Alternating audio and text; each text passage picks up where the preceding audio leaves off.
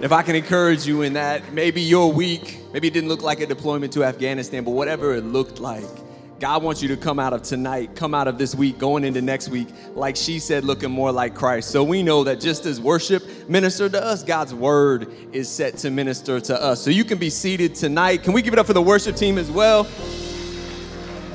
I want to give us a special shout out to Lyric. It was her first time up here with a live crowd. And I was talking to her, that they're over there before service. She's like, I'm so nervous. But her level of nervousness is no doubt met now by Sean's level of pride. As her father, he was mixing sound tonight. And no doubt he looks on her with pride. And I was just thinking during worship about how Sean, in those moments, if he wanted to, he could turn down everything else on that soundboard and turn his daughter up to where she's the only thing we hear in the house. And it's just this picture of God the Father, as we're singing to him tonight, he hears your voice, he knows your situation, he sees you, his son and his daughter, and you bring him joy. Like the same way Lyric brought Sean joy, the same way Raj, he's here tonight for one of the first times since the whole coronavirus mess happened. He was up there in the balcony, and that brought me joy. I look back, you thought I was going to stay down here and not go up there and hug him. You're crazy. I went up there and hugged him during worship, and the same way as you come into his presence, whether it's here in this sanctuary, whether it's your couch at home, wherever you are, where you're setting aside a time for God, he sees you pressing into his presence, and it brings him joy. So I just want to encourage you in that tonight as we dig into God's word. But whether you're, again, here or online, welcome to City Life, where we are in a summer series called Protagonists Anonymous. And we're learning that just because somebody doesn't get a lot of ink in Scripture doesn't mean that they don't have a lot to teach us. Right, there are some over 3,200 characters in Scripture. And just because they have minor roles doesn't mean that they can't teach us major lessons in life. So tonight, we're going to be turning to 2 Chronicles chapter 24 to meet tonight's protagonist. So whether you got your Bible, hopefully you got that, you can turn there. Maybe you're swiping there on your phone. But as you're doing that tonight, we got a video to show you on the screen.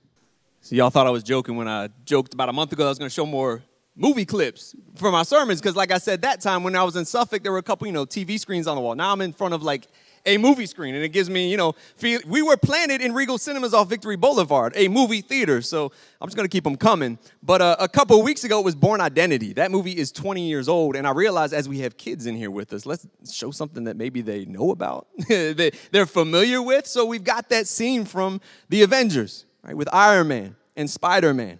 And I could have picked a scene like that from any number of movies. And maybe you're like, what kind of scene are you talking about? Well, I'm talking about a scene where the protagonist, in this case, the hero, meets their mentor, right? And this mentor in their lives, it helps the unsure and unequipped protagonist both face the unknown and accept the adventures in front of them. Again, that's a recent movie, but if I wanted to take it 20 years back, I could do that too, right? There's Frodo and Gandalf. There is Harry Potter and Dumbledore, Neo and Morpheus. Go back even further, a couple more decades. You got Daniel-san and Mr. Miyagi. You have Rocky and Mickey.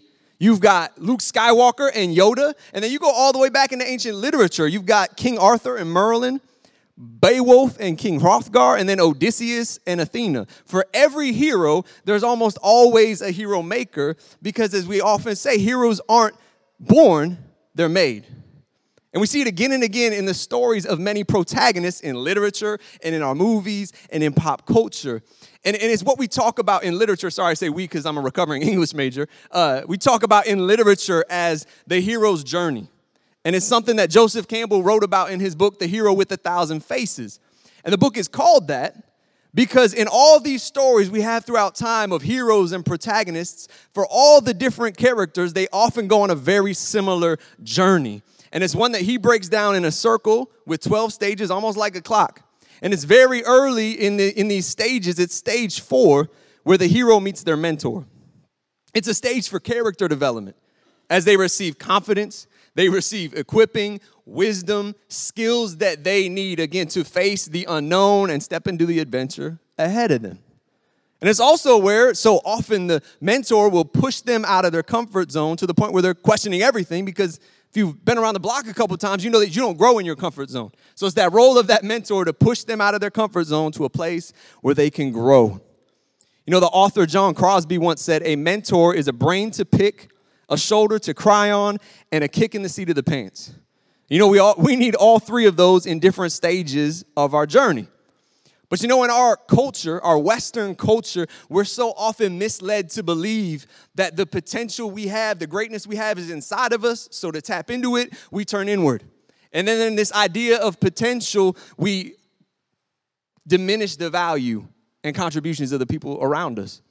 So this thought that we can somehow operate through the chorus of independence in our culture and do it on our own, it so often causes people to live beneath their capacity. And I'm not just talking from literature and pop culture. There's a survey done by the Harvard Business Review that interviewed hundreds of successful CEOs, because most of our culture would love to be a successful CEO. So what is their secret sauce? Like, what are they doing? They waking up early, reading lots of books? Are they vegan? What's their secret, right? And so out of all these hundreds of CEOs, the one common thread they could find became the title of the article, which was called "Everyone Who Makes It Has a Mentor." And you could take it from a study of hundreds of CEOs to a study that was done with thousands of students that found that students with mentor relationships did better in class, finished more assigned work, improved in academics, and upon graduation typically earned more as employees than those who hadn't had a mentor. Praise Jesus for David, just to hear him say, right there and that.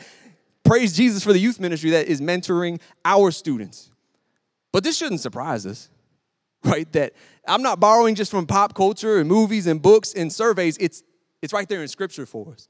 In the book of Proverbs alone, and I'm reading these from the Message version, Proverbs 15:22 says, "Refuse good advice and watch your plans fail. Take good counsel and watch them succeed." Proverbs 11:14 says, "Without good direction, people lose their way. But the more wise counsel you follow, the better your chances." And then I love Proverbs 20:18. "Form your purpose by asking for counsel, then carry it out by using all the help you can get." And then you look through the narrative portions of Scripture. Moses mentors Joshua, right? Naomi mentored Ruth, Elijah and Elisha, Mordecai and Esther, Jesus and the disciples. You see it throughout Scripture. But back to the mentors you study in lit class, you can put them in classifications and groups. Like you've got the guide, that's what Gandalf was to Frodo. Got the trainer, which is what Haymitch was to Katniss, or again, Mickey to Rocky. You've got the father or mother figure, right? Like Tony Stark's to Peter Parker in that video. And then you've got what's called the priest, right? The religious mentor. And I share that because in 2 Chronicles 24, as we turn to our text tonight, we're going to see a courageous priest and an adolescent king that he mentors. It's Jehoiada and Joash. And our protagonist, Joash, he's found in the books of Kings and Chronicles. Both of them. And both of these narratives are historical accounts that follow the lineage of David. Because if you read David's story, God says to him, your throne is going to endure. And as you read Scripture, there's this realization that a messianic king is going to come from his lineage, right? The Messiah. So Kings and Chronicles are both historical accounts of this lineage. And a lot of the kings, they don't get a lot of ink. Because by biblical standards, a lot of them were just crummy kings. Prone to idolatry, prone to pride. Almost all of them are just reckless and terrible kings by the Bible standards. For instance, King Omri of Israel's northern kingdom, by secular standards, right, and historical records and studies of this king, again, by secular standards, he is the most successful king that the northern kingdom of Israel ever saw. He was this dynamic leader. He led these military conquests that pushed the borders farther than they'd ever been. There was so much prosperity, and yet in the Bible, he only gets 8 verses. Because in the Bible, it says of Omri that he did evil in the eyes of the Lord and sinned more than all those before him. And it just speaks to legacy and asks, what kind of legacy are you most hungry to leave? The one that looks impressive in the eyes of man, or the one that impresses the heart of God? So where does King Joash fall in this? Again, his story, if you're taking notes, it's told in 2 Kings 11 through 12, and then again in 2 Chronicles 22 through 24. He actually gets a decent amount of ink, in spite of the fact that he's largely forgotten today. But don't worry, I'm not about to read 3 chapters of narrative text out of 2 Chronicles tonight, but I will give you the cliff notes. Because Joash's father, we meet in chapter 22, King Ahaziah. And his mother, Joash's grandmother, Athaliah, it says, was Ahaziah's counselor in wickedness. Or as another translation says, she encouraged him to act wickedly. She was his mentor. She was the biggest influence in his life, and she ruined his life. And I share that because make no mistake, there are influences in your life that are influencing you right now. There are voices in your life that are shaping you, from the music we listen to the news we watch, to the social media we consume, to the friends we have, to the family that speaks into our lives. You're going to be influenced for fear or love, for division or unity, for compassion. Scripture speaks of negative influences as leaven that can ruin the whole loaf. And Ahaziah's proverbial loaf got ruined in a big way.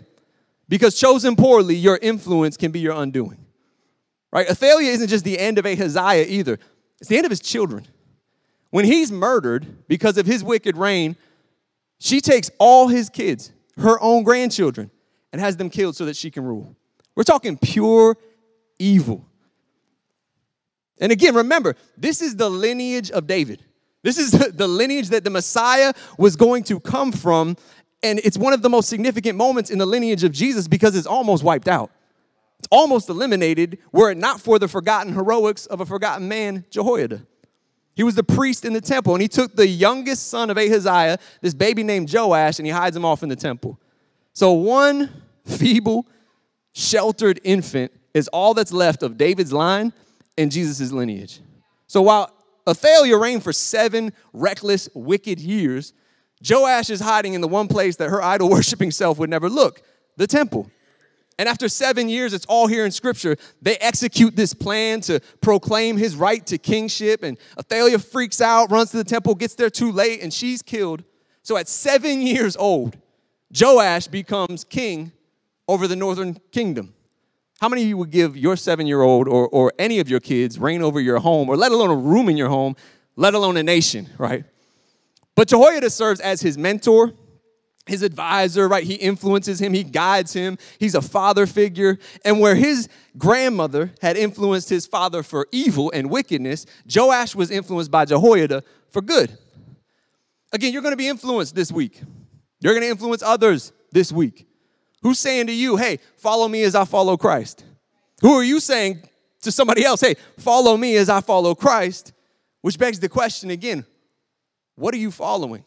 What's the loudest voice in your life? What's the biggest influence in your perspective and your heart every day? Because a lot of church folk, they'll spend more time with the news or Facebook than they do with Jesus, and it shows, right? Because we become influencers of division instead of love, of fear instead of hope. What's influencing you? What's the loudest voice in your life? Because you come back to Joash. Under the influence of Jehoiada, they get off to a glorious start. Jehoiada takes the whole nation, right? Brings King Joash together, the nation together, and they make a covenant with God, right? Between King Joash and the people, between them and God. And then we see Joash, right? This young man who spent his first 7 years in this temple that was neglected and falling apart. He's like, hey, I spent 7 years in there. We gotta remodel this thing. And so they start working on the temple. I'm sure he knew every step that creaked. He knew the stain in the carpet over there because that's where he was crawling when he was a toddler, right? He knew everything that needed to be done in that temple, and he grew up in the temple. It shouldn't surprise us that he had a heart for the temple. But you know the pivot of the whole narrative, right? If you've got your Bible, the verse you need to underline or highlight, the verse you need to write down if you're taking notes, it's 2 Chronicles 24, verse 2. It says, Joash did what was pleasing in the Lord's sight throughout the lifetime of Jehoiada the priest. And what's implied is that Jehoiada wasn't around forever. He stuck around longer than most. He lived over 100 years before he died, and they buried him with the kings, right? This guy was a living legend. Preserved the lineage of King David. They buried him among the kings. And Joash, you do the math, he was about 30 years old at the time of his mentor's death. Again, you think for the first 30 years of his life, this guy was a father figure. This guy was a mentor. He had been with him for 30 years, pouring into him. Yet you read the very next verse, and Joash finds a new influence. It says, after Jehoiada's death, the leaders of Judah came and bowed before King Joash and persuaded him to listen to their advice. They decided to abandon the temple of the Lord, the God of their ancestors, and they worshiped Asherah poles and idols instead. Because of this sin, divine anger fell on Judah and Jerusalem. So you have this man, Joash, spent his first 7 years in the temple, ordered the restoration of the temple. And then at the advice of people that bow before him, right? Be careful of the people that would flatter you and bow before you. He abandons it. And think about the people in your life who grew up into the church, poured into the church, built the church, then do a seeming 180 and just walk away. You know, sometimes it's tragic. It's that church's fault. But sometimes what looks like the fruit of faithfulness is simply compliance to an influence until another one comes along. Right? Good starts don't guarantee happy endings. Good starts like Joash's is no guarantee of a happy ending. You don't have to look any further than the parable of the four soils, right? Where the first seed falls and gets snatched up by the birds, but the next three seeds all shoot up immediately. There's immediate growth. But two out of those three, one gets scorched, and again, the other gets choked out by thorns and weeds. And that one that gets scorched is because it has shallow roots. The roots never went deep. And in this agrarian society where Jesus was teaching this parable, they all knew, like, early growth is cool, but if there's no fruit and there's no harvest, it's useless. Like, who cares about early growth if I don't have a harvest for my family? And you won't have fruit without roots. And we see that Joash's faith ultimately was without roots because his faith wasn't rooted in his character, but a shallow compliance to whatever the loudest voice in the room was. And as soon as a new voice influenced him to go another direction, he complied and compromised. And before we even go further with the application, the story gets worse. You keep reading in verse 24. And Jehoiada's son, again, the priest Jehoiada, his son Zechariah, it says the Holy Spirit comes upon him. And he prophesies to the people. And this is what he says as he prophesies to the people. He says, this is what God says. Why do you disobey the Lord's commands and keep yourselves from prospering? You have abandoned the Lord, and now he has abandoned you. Mind you, he doesn't name names, doesn't drag anyone through the mud, doesn't slander anyone. He's just speaking about the covenant that the nation had made with God. And Joash is so triggered by this and angered by this that he has him stoned to death. This is what Scripture says. That was how King Joash repaid Jehoiada for his loyalty, by killing his son. Zechariah's last words as he died were, may the Lord see what they are doing and avenge my death. And unlike Jehoiada, when Joash eventually dies after this downward spiral, he's not honored for a long and courageous life. He goes out like his father and his grandmother did, murdered, an act of vengeance for the life of Zechariah. And not only is he not buried with the kings like Jehoiada was, he's not even mentioned in the lineage of Jesus in the New Testament. Again, this is a mind-blowing 180 you just see in the center of his life and in the center of his reign. And again, it all pivots on 2 Chronicles 24:2. He did what was pleasing while his mentor was around, but when Jehoiada wasn't around, when the wind turned, he turned with it.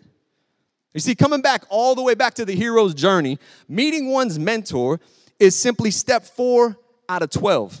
To get stuck there is to be stuck without growth and to be stuck in the early stages of development. In the hero's journey, after you meet the mentor, it's supposed to be followed by what is known as the hero's initiation, which is crossing the threshold, right? Accepting the unknown and the adventure. So the question we have to ask as we navigate our faith journey is, have I initiated my own faith, stepping from dependence to maturity?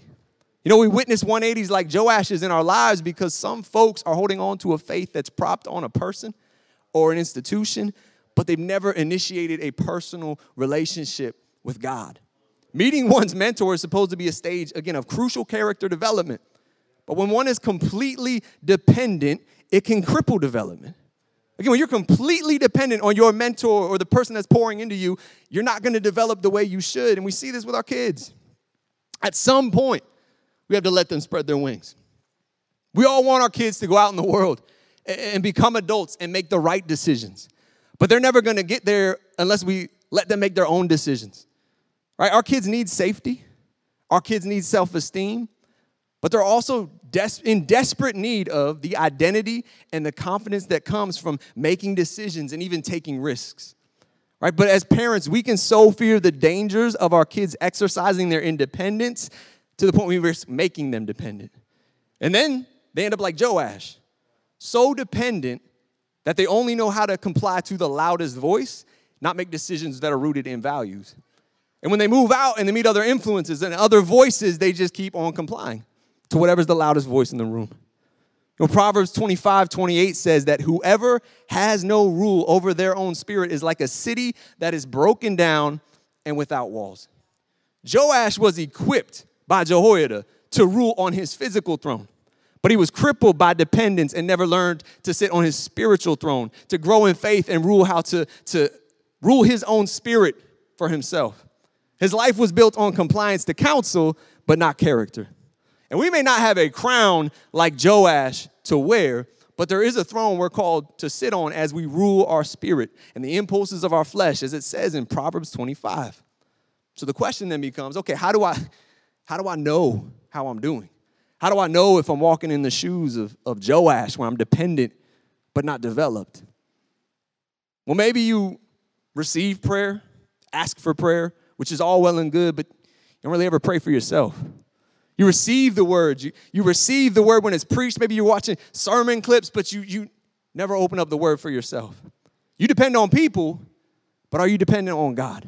Because so often we can treat God's word like a rental and never take ownership of it. We can treat the church like a rental and never take ownership of it. Again, you depend on people, but Joash didn't just need a personal relationship with Jehoiada. He needed a personal relationship with Jehovah, right? His heavenly Father. We know, like I was talking about when I started, like we're children of God. He looks on us as sons and daughters, but he doesn't look on us as grandsons and granddaughters. We're not saved by 2 degrees of separation. You need more than just a deep relationship with a mentor or a pastor or a close peer. You need a deep and personal relationship with Jesus. And here's what I'm not saying. It's not diminishing the role of mentors because, again, they're pivotal, right? The family of faith, those relationships, but none of those relationships save us. Only Jesus. And oh, sure, in our day, we talk about our personal relationship with Jesus. Often that's harped on by people who say, yeah, I don't need the church. I have a personal relationship with Jesus. But more and more as I see it, personal has just become synonymous with customizable. Right? I have a customizable relationship with Jesus where making God personal is simply synonymous with making him look, sound, and think like I do. And I said it last week, and I'll say it again tonight. Jesus didn't come to indulge us. He came to transform us.